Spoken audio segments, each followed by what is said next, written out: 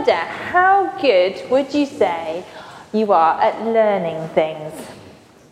Anyone feel like they're good? Anyone feel like they used to be better? Yeah? Or they think they're going to get better at learning at some point. And we're probably good at learning different things. I'm terrible at learning sports. Just awful. But other people are naturally very good at that. I might be better at learning names, and other people struggle with that. How are we at learning, remembering bits of the Bible? I find I'm very good if we sing it. We're not going to do that, but just for future reference. If you sing a verse, I remember it. So what we're going to do, I have a verse here, and together we're going to try and learn it. How confident are we feeling? Okay. So, but you, Lord, are a compassionate and gracious God, slow to anger, abounding in love and faithfulness. And this comes from a psalm, Psalm 86. I mean, if you're feeling confident, feel free to also remember the whole thing, including the verse. But we'll see how we go. Right, shall we just try to read it together and see how we get on, okay? But you, Lord, are a compassionate and gracious God, slow to anger, abounding in love and faithfulness. And it's from Psalm 86, verse 15. Right, anyone feel like they could start with the first word? But, there you go. Can you get a bit further? But you, Lord. Someone's doing the whole thing. Compassionate, gracious God, abounding. You've got it. Now, I think that's pretty good. How confident do we feel about remembering that for 10 minutes? Well, we'll see how we go. So I'm going to cover it up, move it away, and we'll see if we can remember that for 10 whole minutes. We will be thinking about Jonah later and whether he learnt anything. That is our question. What did Jonah learn in the whole of the story of Jonah? And we'll see what we learnt too a bit later on.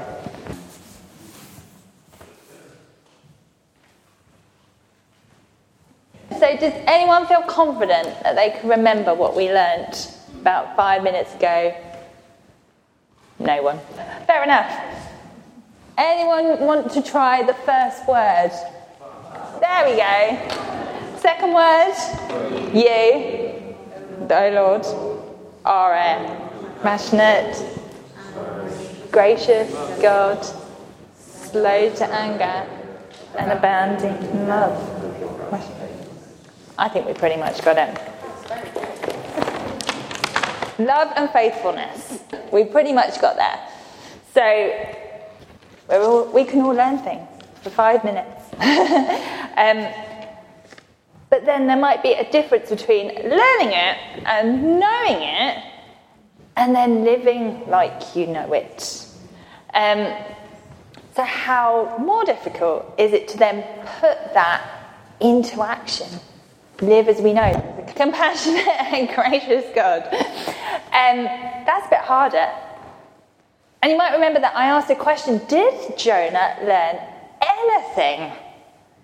Well, we'll see. So, to recap, if you've missed any of the story of Jonah that we've been doing, God spoke to Jonah and he said, go to the people of Nineveh. They have really messed up, but I still love them, and you go and tell them what they've done wrong. They say sorry for what they've done wrong. I will forgive them. Pretty much. That's what God said. Not in those words, but that's the recap. So Jonah was meant to go that way, to Nineveh. Is that where he went? No, he went that way. Like as far as he could in the other direction. So not going great so far. And why did he do that? Because he knew God was like this. And he's like, nah, don't like them. They're horrible, the people over there. I'll run that way. He ran that way. He ended up in a boat. We all know there was the storm. God saved him through the fish. He had lots of time to think while he was in the fish about what he was going to do.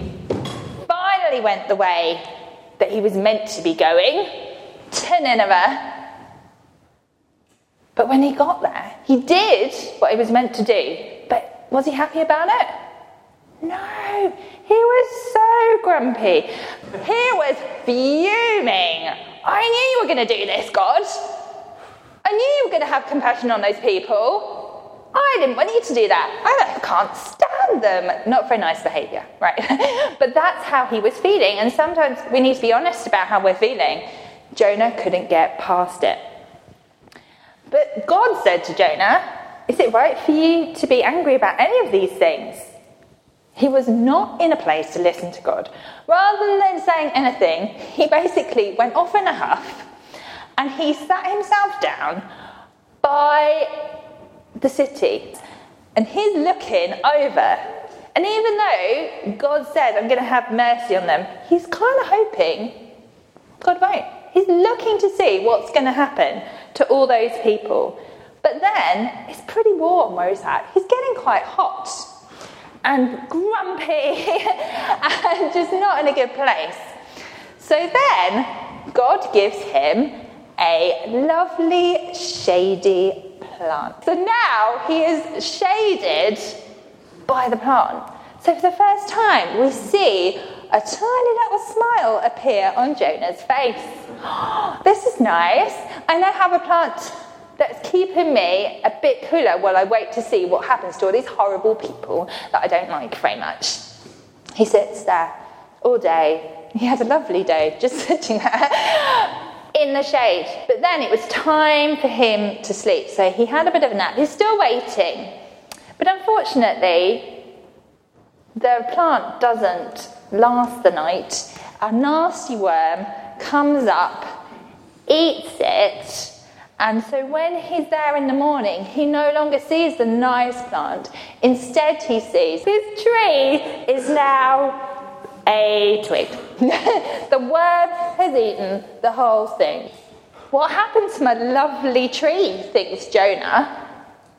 But then God says to him, have you got any right to feel angry about this? And Jonah says, yes, of course. That was a lovely tree that was keeping me all nice and shaded. Now all I have is this twig. That does nothing for me. So we're left with this twig. But God said, Jonah, did you plant this tree? Mm-mm. Did you water it? No. Did you care for it in any way? No. And how long did you have it for? A day? You get attached to a tree in a day, and I'm not saying trees aren't important, they are, but he's like, how can you be as upset as you were over this tree? And God says, if you're upset about that, how much more should I be upset about all these people who I've created, who I love, who I know, and you're thinking that I can just get rid of them, even when they've said they're sorry? God's like, no, why would I do that? But Jonah, still not listening, still grumpy, still not fully understanding what it means for God to be so full of compassion and grace. Now, this was really well known by everyone at that time. Jonah knew it. Jonah says it, but not in a positive way, earlier in Jonah. It's several times in the Psalms, and it goes all the way back to Exodus, where the Israelites had been given the Ten Commandments. They'd really messed up the Ten Commandments already. They'd been given the Ten Commandments again. And this is said, even though we mess up, even though you could give up on us, Lord, you don't, because you are the Lord, a compassionate and gracious God, slow to anger, really patient with us, abounding in love and faithfulness. You don't give up on us, is what they say. And it keeps getting repeated because they keep messing up. And it's repeated in Jonah too. But even though Jonah knows this, even though he'd done eventually what God had said, had he learned anything? Well, it's really hard to tell. So, Jonah has taken some steps forward because he's actually remembered to follow God. So, when he obeyed God, he took some steps forward. He's doing better. He's obeying God. But he's not happy about it. He doesn't want them to be saved. So I think when he's grumping, when we saw grumpy Jonah, he took some steps backwards. So he's gone backwards. He's not understanding what's going on. Will he ever fully understand what's going on? He twists these words to say, I knew you were like this. That's why I ran off. I didn't want this to happen. Is he ever going to learn? We actually don't know. The book of Jonah does not end with Jonah going, oh, I get it, God.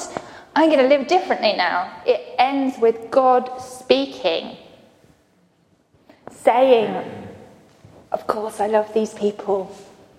Of course I wanted to have compassion on them. But we don't know if he gets it or not. So actually, because it ends that way, it's the perfect way to us to look to ourselves. If I was Jonah, because in some ways I am, I mess up, I get grumpy, I want things that I'm happy for me to have, but I don't necessarily want them for people that I don't think deserve them. How would I respond? Do I, like Jonah, want to keep all God's love for me and the people that I like, for the people that I think deserve it? Do I ever stop to think about how much God loves other people, even those that I feel might be a bit trickier to love, maybe? Those people that are so far away from me, I can't even think about them. Or am I focused on my own needs like Jonah? Am I worried about my shade and my comfort and me being hungry and all those things? Or am I concerned about the needs of others? Particularly like areas of the world where things are much tougher than they are here. Other people that just don't have what I have. Well, we know we all make mistakes. We know we can all be a bit Jonah sometimes. But are we going to learn from them? Are we going to go forward? Or are we going to take a step backwards?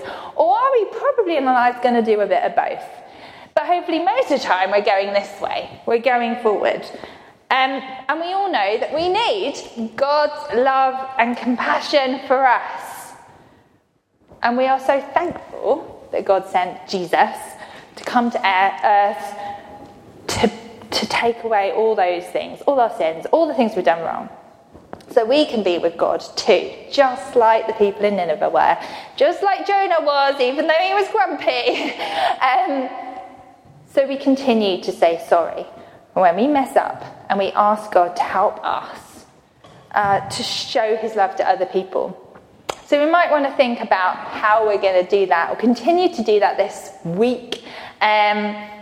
Are we going to treat other people well, stand up for other people, pray for them, campaign when there's things that we know is unjust in this world? How are we going to do all those things? Let's pray. Gracious, compassionate God, we thank you that you are so loving towards us. You are so slow to be angry with us. We pray that we will always remember that, and we pray that we will turn to you, not away from you. We pray that will also help us to be compassionate and loving to other people. We pray this in Jesus' name. Amen.